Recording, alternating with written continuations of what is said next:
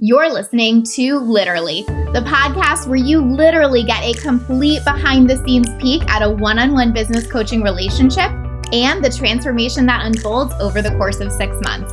I'm your host, Lacey Seitz, business mentor and success coach, and the founder of A Lit Up Life. These are recordings of actual coaching sessions with one of my clients where you get to experience her journey right along with her and gain insight into building your own lit up life and the business that you desire. Hello, everyone. Welcome to a very special episode of the Literally podcast. Really excited to kind of surprise you guys with this because we are obviously on a break with Rachel right now because she has, taken some time off to have her beautiful baby boy. And ultimately, we record quite a bit in advance. We're usually like about 2 months ahead in terms of our coaching and recording and where we are. So effectively, we wouldn't necessarily have to take a break with Literally, but it feels really important to kind of honor that time because it is part of the coaching experience and does line up with that. And it just so happens that I had another experience where someone reached out to me and we decided to kind of do some coaching together. And she also very graciously agreed for it to be recorded. So you are going to have 3 episodes while Rachel is away from us and, giving birth and taking care of herself and her family that really are also coaching and are also really valuable, but are just with a different person and on a different topic and different context. But I think will serve you very, very much. I'm really excited for you to hear these for a lot of different reasons. But I think that ultimately the reason is most, and is always the reason with Literally, is just to see that we all deal with different struggles, different pain points, and how much coaching can support us in processing through those and how normalizing it is to hear other people's challenges. So my dear friend Shelby has decided to join us for this and be really, really beautifully transparent in terms of what she's struggling with. So we'll dive into that. But the one thing I do want to say is that one of the things that Shelby's struggling with that we'll be talking about pretty deeply is whether or not she's going to be keeping her license as a therapist.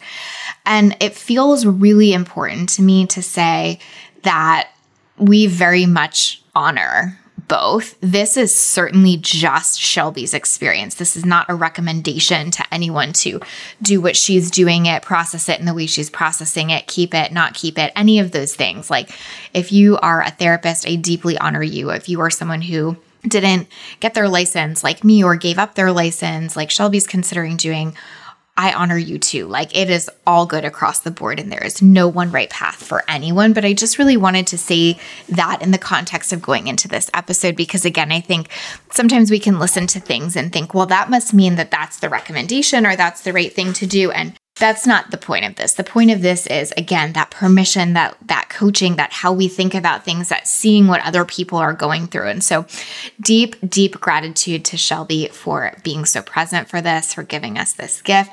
Just really excited for you to get to listen to this. I think the ultimate focus of this first session is really like the safety of believing in yourself, right? So it's not the circumstance, it's not the license, it's really finding that belief in yourself as an entrepreneur to keep the business running. And I think this will be really relevant for you, whether you at all relate to Shelby and her struggle as a therapist, or whether you are someone who is in a 9-to-5 or who finds themselves feeling really shaky and wobbly sometimes around trusting that your business can keep growing and supporting you and sustaining things for you. So I think this will be such a gift. And again, so grateful to Shelby and also really honoring Rachel and the time that she's spending taking care of her beautiful family right now.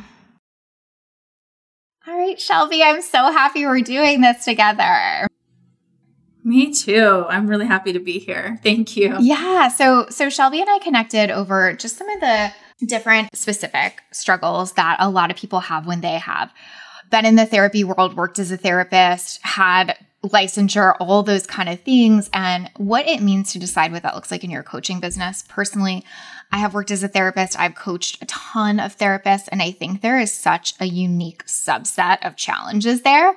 And I know when you and I connected, we really both felt into how different that is and how it's such a pressing issue, but doesn't really get talked about that much. So you were so gracious to offer for us to do a little coaching on this together and record your session. So thank you so much for that.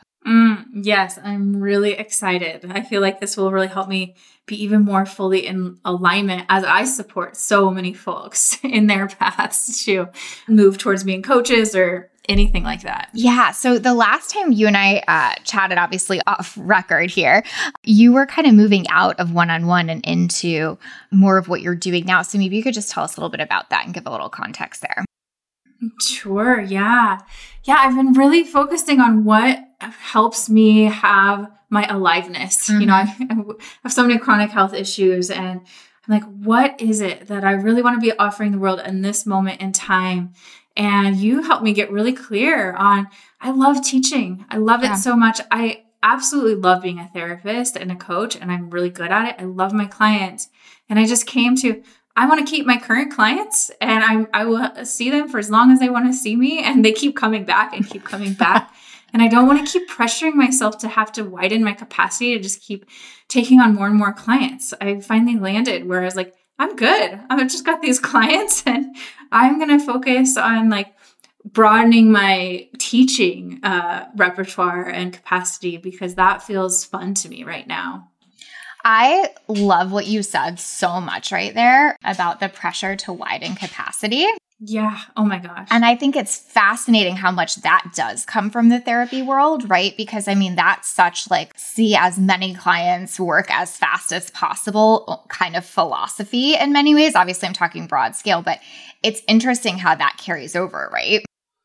It's gross. Yep, totally. So therapists in my world, I have so many therapists, and it feels like this weird competition to be like, how many clients do you see a week? How much do you charge? And it's always like, I'm the opposite. I'm like, what? You see 25 clients a week and you only charge $120? I charge $250 an hour and I only see 7 or 8 clients a week. I feel like I'm rocking it. But it's like this, how humble can you be and how much can you hurt yourself seeing as many clients as possible? It's so interesting that you just said, how much can you hurt yourself? Yeah. Because I think that is almost the underlying thing that I see sticks so many people coming out of that world, which is, and also the nonprofit world, by the way, because I definitely spent a lot of time in that world too. It's basically like, how selfless can you be? How much can you take the heat or the harm? and that being like the value add. And it's so interesting when we get into the coaching space to have to reestablish that, to have to question that, to have to look at where that lies in ourselves. So I think for you, like when you did that questioning, what you realized more was like the teaching was where you could kind of thrive, right? Yeah, it's something that feels so uplifting to me and light, and my voice finally has come through. It took me so many years to feel like I could just, get on a podcast and talk without any planning, or, teach a class and not have to do anything beforehand. And it feels so exciting to me to finally get to use this tool I've been working so hard for. I love one-on-one sessions so much. And it's just a different energy. And I will always really enjoy being with my current clients that I see. And it's like, and this new tool has just come through my body and I want to just dive into it full on. So tell us what that is real quick so everyone knows. It could be anything. Give me a microphone and I'll talk all day on it. If you ask me a question, so long in my life, I was waiting for people to kind of open the door for me so that I could speak, and nobody ever did. Mm-hmm. And I feel like I'm finally I have something to say and I want to say it. Yes. It's around trauma and it's around embodiment and around connection. And integrity and how we as care providers, whether we're therapists or coaches or meditation teachers, can really embody our authenticity while also be super skilled and not burning ourselves out. Yeah. So what feels like the point that still feels like crunchy or stuck there around like fully stepping into that with this old kind of identity still here? Oh gosh. I mean, it's so in there. I felt it as soon as you said it, just my whole core constricted because there's this very conditioned part of me that wants to be this very important, like PhD, intellectual, very smart, well-regarded, well-known, super certified teacher that people look up to and, they hand their money to. So I better have like the highest number of letters behind my name or whatever in order to feel like I'm not letting people down and that I'm really teaching something that, I don't know, makes sense to people. And I get really stuck in that old conditioning of if I'm offering this trauma course, I need to also make sure I'm licensed so that I can offer CEUs so that more people can access it. And how am I just throwing my education away by I'm just dishonoring that by not using those letters anymore. And there's a lot of layers wrapped up in it. Oh my gosh. I similarly just felt a constriction for me too, because that was so it for me. Like there was like no path but PhD for a little bit. Yeah. And it had nothing to do with really wanting that or really enjoying that. Because like for most people, this is just context, but for most people that go PhD route in psychology, like you're basically a researcher or an academic, right? Yeah. And that just sounds like so boring. Yeah. But there's something about the allure of that. Yeah. That's really, really hard to give up, or like the importance of that. I'm using hand quotations, right? That feels like you would almost be failing if you didn't, right? And I think licensure is the same thing. I shared with you that I was close to that and chose not to finish because I felt the constriction around what that would do for me. It doesn't mean that you shouldn't finish or that many people don't. I just personally could feel that in myself, that it was becoming more of a hindrance than a support. Yeah. So even though I worked as a therapist for a long time, when it came to that end piece, I really pulled back, but I also felt a lot of that guilt that you're talking about. Like nobody in my life understood why I wouldn't finish that. I know. Right? And especially the other therapists in the room. God. Like it's almost like you must have something wrong with you, right? Right. Or like you needed to take the shortcut or something that's like, you didn't stay here and suffer with us. Yeah. So tell me a little bit for you, like in the like quote unquote suffering, let's say, do you still find that that's like really present for you and feeling like you kind of should be suffering a little bit more?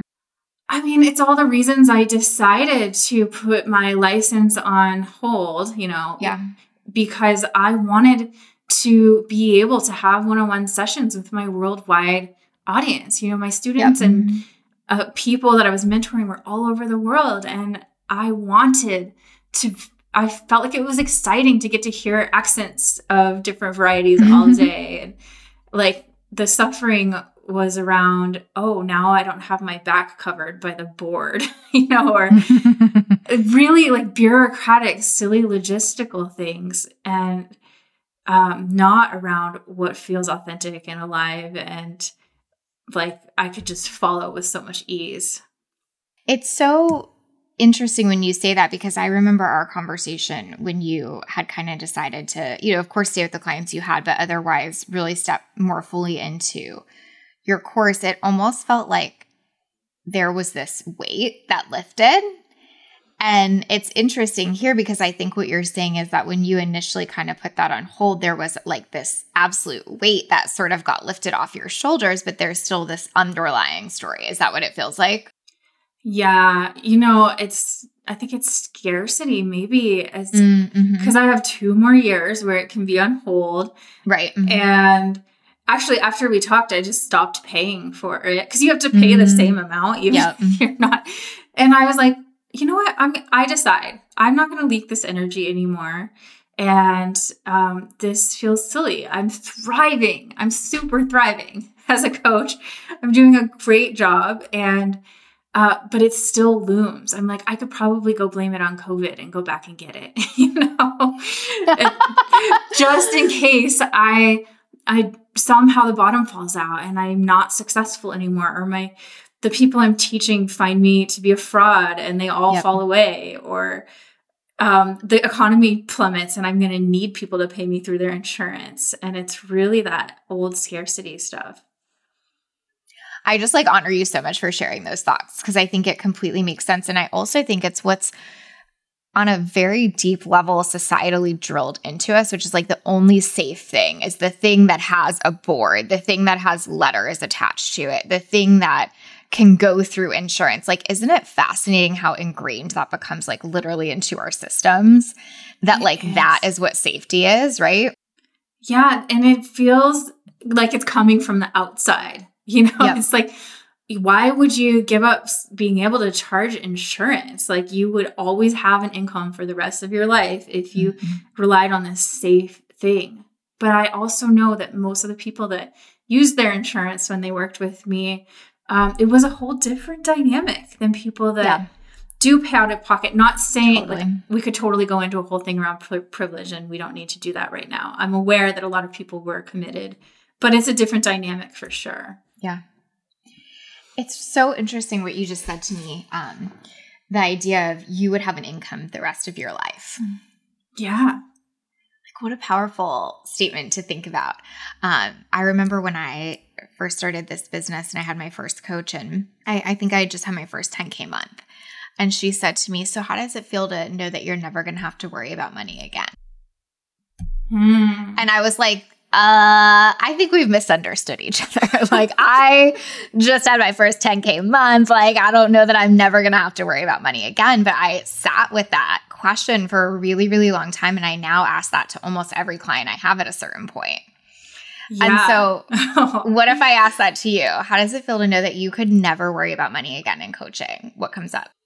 I mean, the part of me that's you're insane. I just had consistently between $12,000 and $18,000 months for the last 7 months, and still, and that was going from $3,500 to $4,000 consistently for the last 8 years or so. And I was I'm still this is a fluke. There's a blip here. It's gonna fall. The bottom's gonna fall out. I don't trust this. The other shoe is gonna drop. I've got to keep pushing. Got to keep going. And it's what the heck are you talking about? How could I even possibly believe that? That's not only entitled of me to believe that, but that's what happens in my life. The other shoe always drops. Yeah, I think that's really, really helpful to see. So my secondary question to that, and then we'll kind of circle back here, is did you ever really feel like that in therapy, or do you think that it's just a hindsight is 20/20 kind of thing? Did you ever truly feel I'd have income for the rest of my life and I'm totally solid? Or do you think this same feeling was kind of coming up there in different ways? Oh my God. It was always there. It's always there. No different whatsoever, even though the clients were totally consistent. And, if I was able to charge insurance, I could always have a full practice, but I was always fretting that the bottom would fall out. Isn't that so cool to see? Cool might be an easier frame when it's not you, right? But let's use it. Isn't that so cool to see how our brains do that? Where it's when we were in it, our brains say it's not safe. But when we're out of it, our brains say, but if you went back to that, it would clearly be safe, right? It's amazing how our brains work like that. It's fascinating. So tell me, for you, when the other shoe always drops, is that always in a really specific way? Is it usually health related? Is it all different kinds of ways? What has that pattern looked like for you? Good question. It always impacts my health. Yeah. But that feels there's more shoes that drop before that. And I think it's probably a similar pattern. I just I'm really curious and feeling into it at the moment. It's just a really strong belief system that I'm not supported. Emotionally. The interesting thing is I grew up with more than enough money in my family, but the feeling of not being supported, especially emotionally, went through everything in me. And so I just walk through the world just waiting to be proved that I am not supported. Whatever, if it's here in this moment, it's going to fall away, And I think that is similar with everything, romantic relationships, work relationships, friendships, money, all of it. I wonder for you if it feels like the licensure is giving you a little of that emotional support. Yeah, sure. Yeah, it feels like something that I could fall into if I needed to. I mean, both monetarily and us when people are like, you're a coach. And I feel horrible saying this because I train coaches, but I'm just going to be really real. Yeah. There's a part of me that's like, oh, and I have a master's degree and I have 2 coaching certificates and I have 3 mindfulness, and all of my 100%. Trauma training. And I'm like, no, it feels like that's the support I can lean into to be like, I'm enough. Yep. Yeah. It's so helpful to see that, right? Where it's like, right now, those are my confirmations that I'm enough. Or some of them, probably not all of them. Yeah. Right? And I'm really getting that I only hold myself to that standard because I mean, when I seek out practitioners, I don't do that to them. I'm like, I have a coach, I have a business coach, I have a financial coach, I have a therapist as well. When I'm working with my students, I believe it with every ounce of my being when they're freaked out about, do I need a degree? Do I not? And I'm like, no, you absolutely do not. That is not where I got my expertise.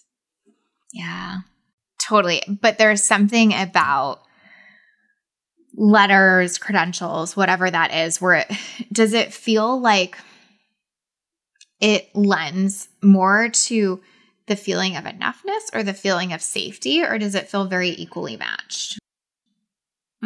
Between enoughness or safety? Yeah. I think a tiny bit more around enoughness. Yeah. Just this, I can never stop until, I've proved myself that I'm smart enough, or well-practiced enough or skilled enough. Something like that. Is that a very big childhood pattern as well, this idea of proving? Oh, yeah, that's uncomfortable. Yeah, I remember I was very, very competitive horse rider. Very competitive from the age of 5 until I was 20, till I hurt myself. I think I did it on purpose, actually, because I was tired of trying to prove myself. And I was winning. And it's still, I wasn't getting that connection and love that I was looking for. And it was just this bottomless well of, if I try harder, can I feel like I belong here better? Is there acknowledgement? Is there praise? Is there warm arms to come into? And it was what I was looking for was not there. It's so helpful to see that thread. But I think something that's also really interesting here too is that I feel, and you tell me if this feels true for you, but most of the people I know who went and got the master's degree, went the therapy track, all did it because they had some version of that story, whatever that is for them, right? But some version of I know what it felt like to not feel safe, to not get my needs met, to experience all of these things. And so I want to help other people, right? Yeah. Yeah. That was secondary. It was definitely there. My main reason was I feel so fucked up. I don't know anything else I can do to try to make sense of this and create a career out of it. Yeah. No, I think in many ways, I think we're saying the same thing. And actually, I think you articulated it better than I do. But it's we come because of our own wounding. Yes, that for sure. Right? And like that turns into, I want to help other people, I think, for sure. But yeah, I completely agree. It's like we come to that profession because of our own wounding. And then there's some great irony in the fact that profession sort of teaches you to then create more wounding, be self-sacrificing, burn yourself out, all that kind of stuff, right? Oh, it's a perfect setup. Yeah. It's like, oh, and now we can play this out with our clients. Yep. And my if we're not aware. Yeah. Yep. My inner child came here because I'm struggling. And now I have this whole new set of things to struggle with, right? Yeah. And I can like be in a role where I'm loved and I matter to people and I'm helping and I'm of support and people see me in a beautiful light. And I mean, not always, but it feels like a perfect little fit of, yep, I could just make a career out of like getting people to like me. It's super interesting because I feel like obviously I'm seeing the outside. So you tell me what feels true here. I feel like you've really not shown up in that way at all in your business. Like it doesn't feel like an attempt to be liked. I feel like if anything, I see you being willing to be disliked and be outspoken. Where do you feel like that shifted? Thank you for seeing that and naming that. I worked so hard for that. Where did it shift? Really shifted as I started like getting a lot of credibility and a lot of people inviting me to like speak and share about trauma and reflect to me that like we see you as somebody that we can trust with this information with ourselves. And I started going, oh, I think this is my expertise. And not only do I think it is, whoa, it really is. Like something clicked. And I want to put this out in the world. And as soon as I did, I was also teaching for a really, really big worldwide sex, love, relationship coaches certification school. And I was getting a lot of exposure and it was pushing against every edge I had around being small and like asking permission to be an expert. And I was really forced to stand in, this is what I bring and this is who I am and this is what I teach. And it actually was amazing. I don't promote forcing at all, anything, but there was something in me that was ready to be seen in such a huge way. And what happened was all the things that I feared most happened. I lost friends. Family members were judging me. I was starting to make money and that was hitting all of my edges. I was bullied. I'm a queer identified coach and a lot of people were working out their queer curiosity stuff with me and it was scaring me because a lot of things can happen when people are doing that. I got bullied by, colleagues, violently threatened, like everything that happened that I was so scared of. And something in me cracked where I was like, well, isn't this interesting? I still want to keep doing this. Like I could Fascinating. run. I could pack up my bags. I could hightail it out of here. I could quit. But I more than ever want to teach people about trauma and dynamics and what's happening and projection and I could see that my capacity started widening. I had an incredible amount of support, which is what shifted. It was I had to let in the support. Like I always have had support, but I couldn't let it in. And in that shattering, I was forced to let in the support. And I had to acknowledge I could no longer do this alone. I kind of went through therapy school as the know-it-all. Like I have all the answers. I don't need your I don't need your feedback. I don't need your supervision. I don't need your anything. I've got this. And now I was like, I need it all. Like I have so much to learn because I'm really alone here and I'm acknowledging that. And I just got to see there was something in me that kind of went, fuck you to it all. And now I'm just going to rant and bitch about trauma awareness and share my story and be vulnerable. And if you don't like it, I don't care because it didn't kill me, all of that. And if that didn't kill me, I think I'm going to be fine. I love that. That's so, so true. Sometimes we have those moments where like all of our worst fears come up at that exact moment and we kind of like dust ourselves off and look down and we're like, nope, still here, still okay. Well, that's cool. That's new information, right?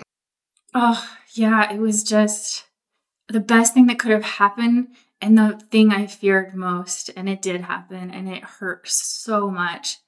But it cracked that perfectionist in me that felt like I needed to do it all in this perfect way, like have this amount of clients, make this amount of money, and do the kind of therapy paradigm where I was always comparing myself. Am I being clinical enough? Am I, doing it, the trauma treatment in that perfect way? And I was like, you know what? I have got this. I'm going to do it my way. I love that. So something that you said that really stuck out to me in all of that was that the thing that shifted it was you let the support in. Yeah. So I get really curious, like in terms of what we're kind of talking about right now and in the aspect of like, do I keep the licensure? Do I not? Like, do I let myself go bigger without the CEUs? Do I add that in? That kind of thing. Like what would it look like to let the support in there? Like what does that mean in that context? I guess that could mean something logistical in like I could just do some dang research and see if that's even actually true instead of a story I'm wasting on telling myself over and over again. I am feeling that.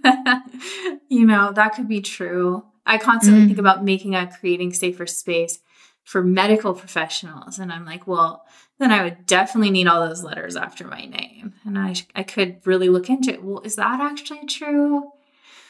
Or I could just shift my beliefs, which I have learned like so much, which comes down from the lineage of you. Like, I see somebody that you coach who has really helped me actually go, the research doesn't matter. If I believe it, it works. And if I could just fully believe, then I could get all of the support I needed to get either of these courses out there, any of my 3 courses, that all the right people are going to get it. Like naturopaths, people aren't going to need me to provide CEUs if they really, really want this information. They're just going to take the damn course,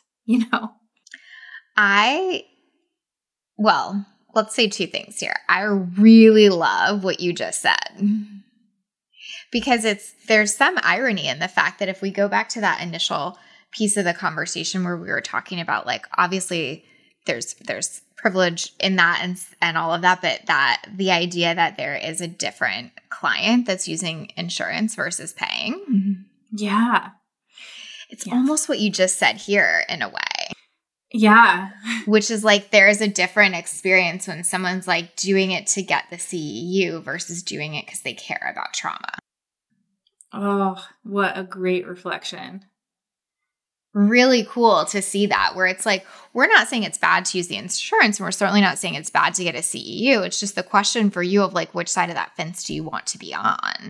Both, really. I mean, I had surgery a couple weeks ago and I was interviewing everyone. Like from the moment I arrived, I was like, so did you have a trauma awareness course? Like, how are you trauma informed? Like, because I want to know how to get my foot in the door, but I also they're touching my traumatized body, Totally. What do I need to instruct you about? And every single one of them looked at me and scratched their head and said, we've had nothing. I have no idea what you're talking about. And for me, I'm like, I want to be that person that introduces something like this to these people that don't get this super formal, boring clinical training. Because I know that I engage people in a different way. And I want to wake them up to going, yeah, I do need this. It's really too bad my company didn't provide that.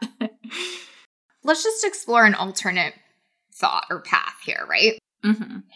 Because I think that's a great and interesting answer when you say both.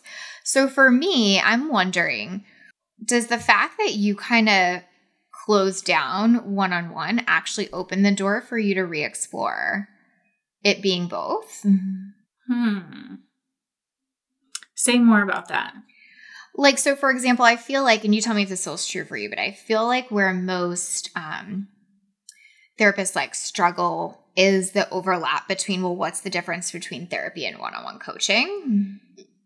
And there tends to be like a bunch of tension that sort of gets built up there. And then also, like you were saying, like practicing with people in different countries, all of that kind of stuff, right? So I wonder if since that's not going to be this huge part of your business moving forward, if like, say you did bring the licensure back on the table, maybe you were able to get that both, where it's like you're teaching to people that don't need CEUs, you're teaching to people that do, but there's less confusion there because you're not also doing a ton of one-on-one.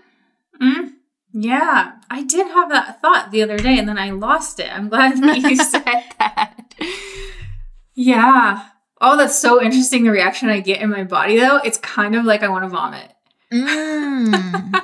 Like the excited kind of vomit or like the upset kind of vomit? Kind of it's hard to tell, but I feel like, this is part of me that's like, I don't want to be part of that bureaucratic patriarchal system. And part of my activism is that we don't have to be in that system to really effectively and lovingly help people.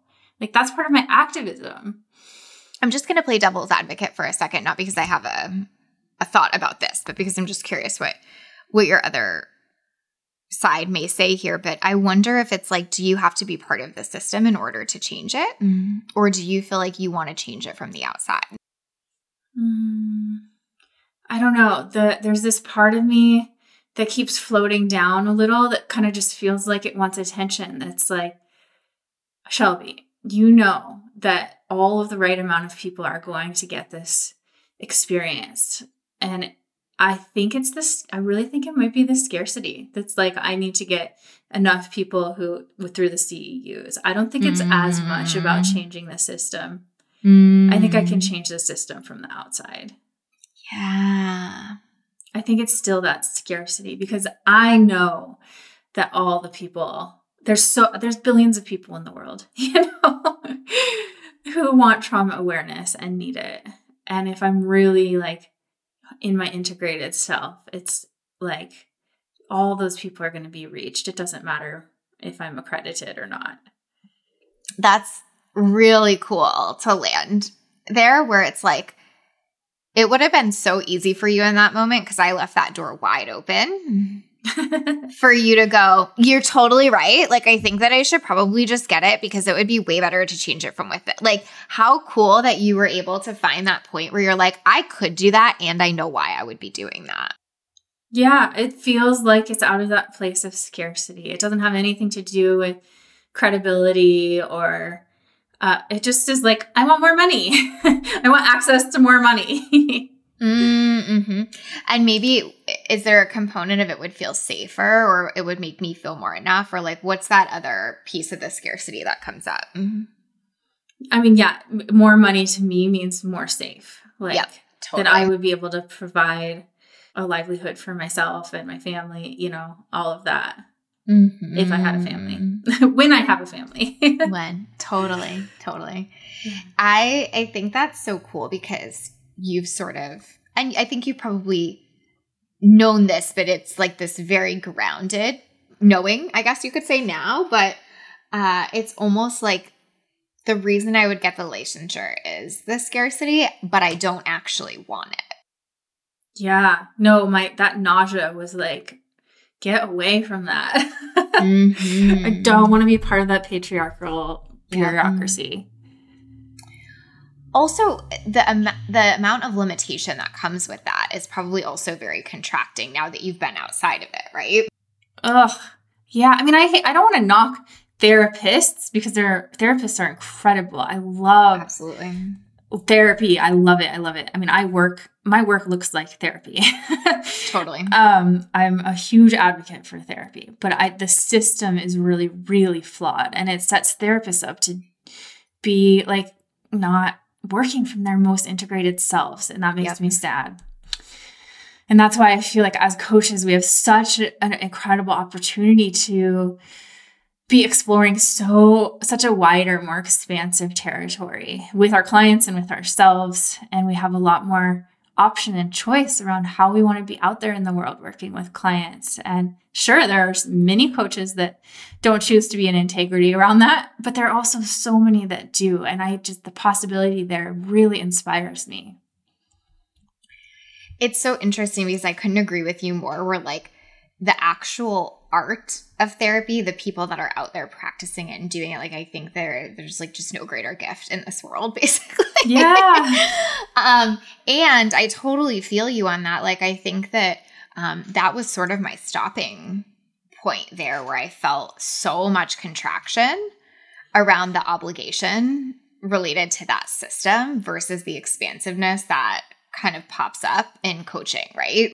Totally. I am just a real advocate for walking our talk. And if I'm not thriving, you know, with everything, my health, my aliveness, my energy, my finances, how can I really be modeling for and helping my clients know that like what they want is possible? Not that I need to be perfect, because I'm definitely not.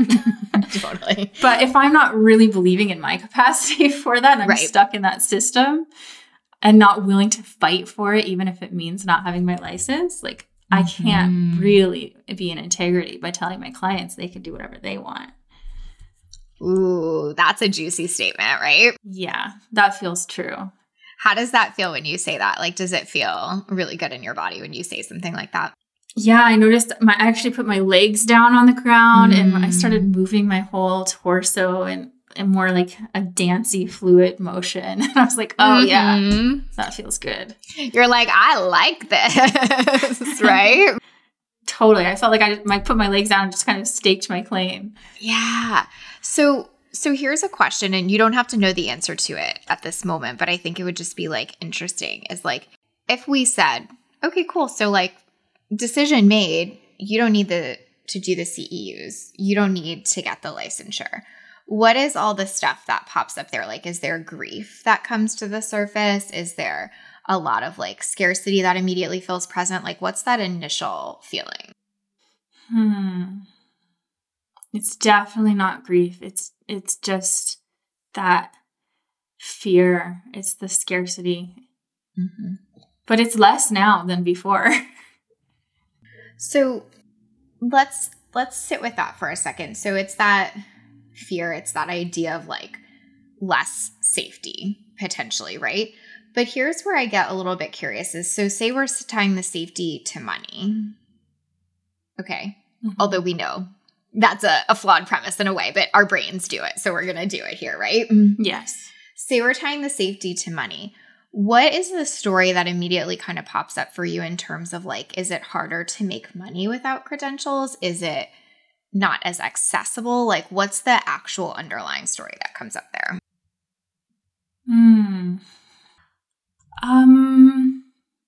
I'd love to say it was about accessibility, but it's not for me.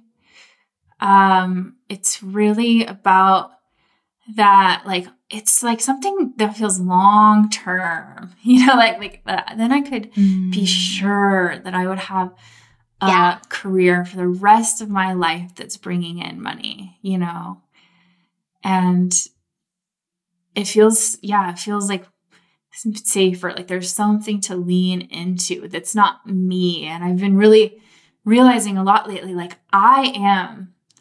like so many people have partners, family, kids, like friends nearby, like a system of support that they can lean into. And for me, it's just me, you know, like I am the one that supports myself. I am my livelihood. I am like the sole provider of this one person family and this massive health expense. And I'm like, just really aware that there's a part of me that's like, if I want to have a baby, or if, you know, if I have made a partner who isn't able to have income in the way that would, you know, we would match each other, like it's on me. It's all on me. And so I can just feel that like go so deeply in every cell of my bones right now of like, I have to feel like I can exhale at some point. And for some reason that license or CEUs is like, if everything falls apart, at least you've got that.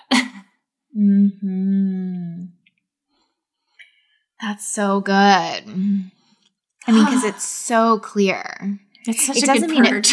It feels good, but like it's so crystal clear. And here's what's coming up for me, and I'm really curious what this brings up, but is this idea of like, you said something to lean into that isn't me. Mm-hmm. And when we were talking about what shifted things for you in the past, you said it's when I let the support in. Totally.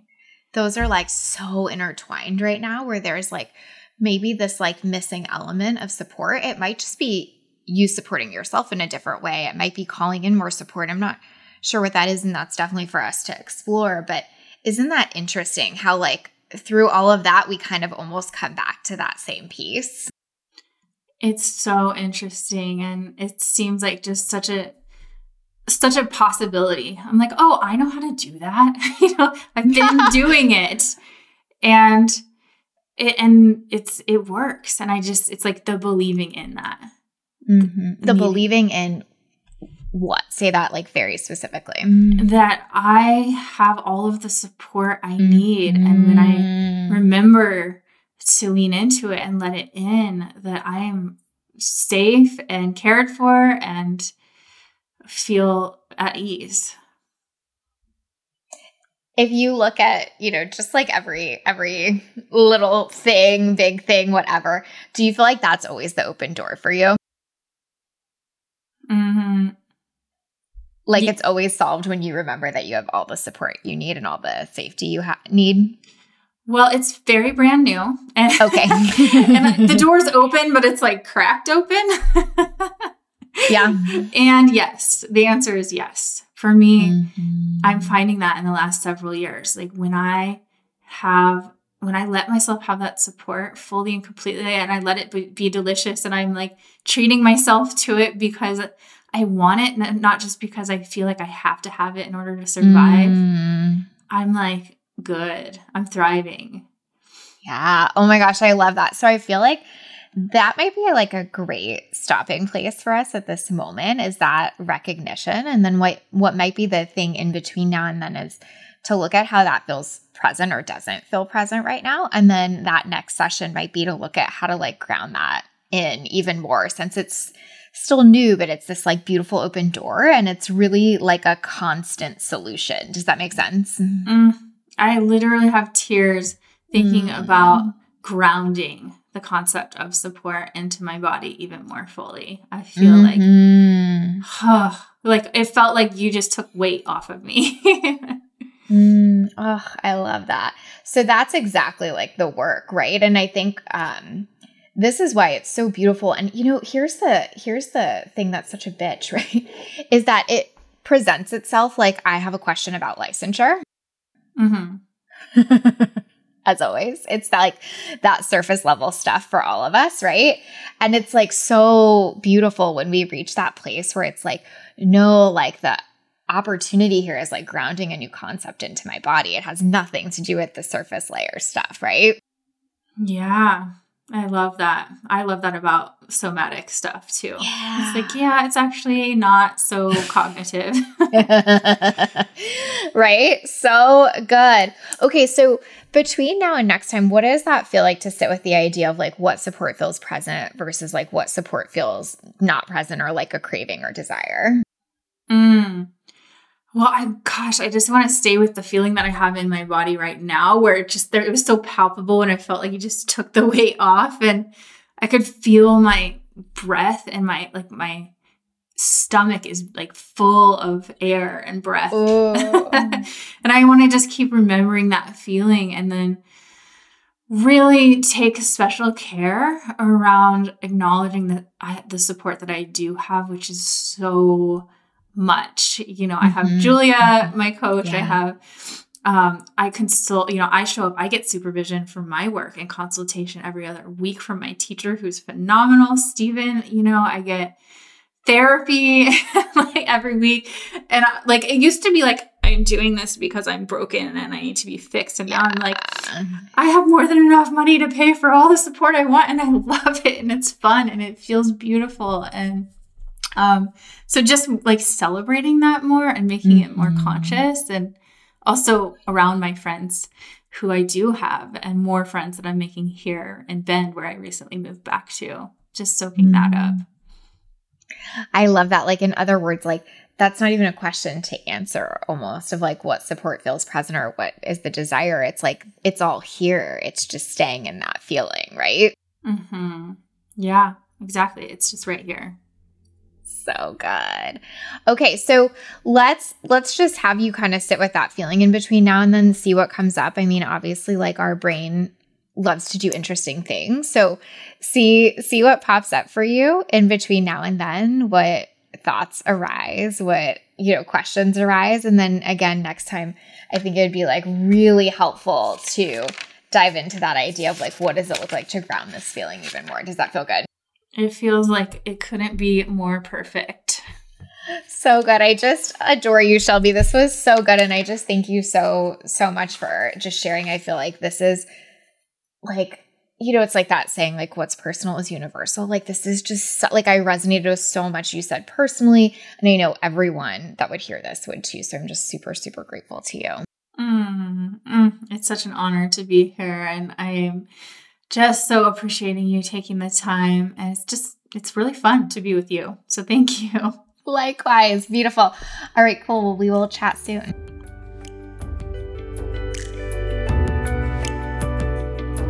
Thank you for listening to Literally. I would love to hear your thoughts on the podcast, so please leave us a review.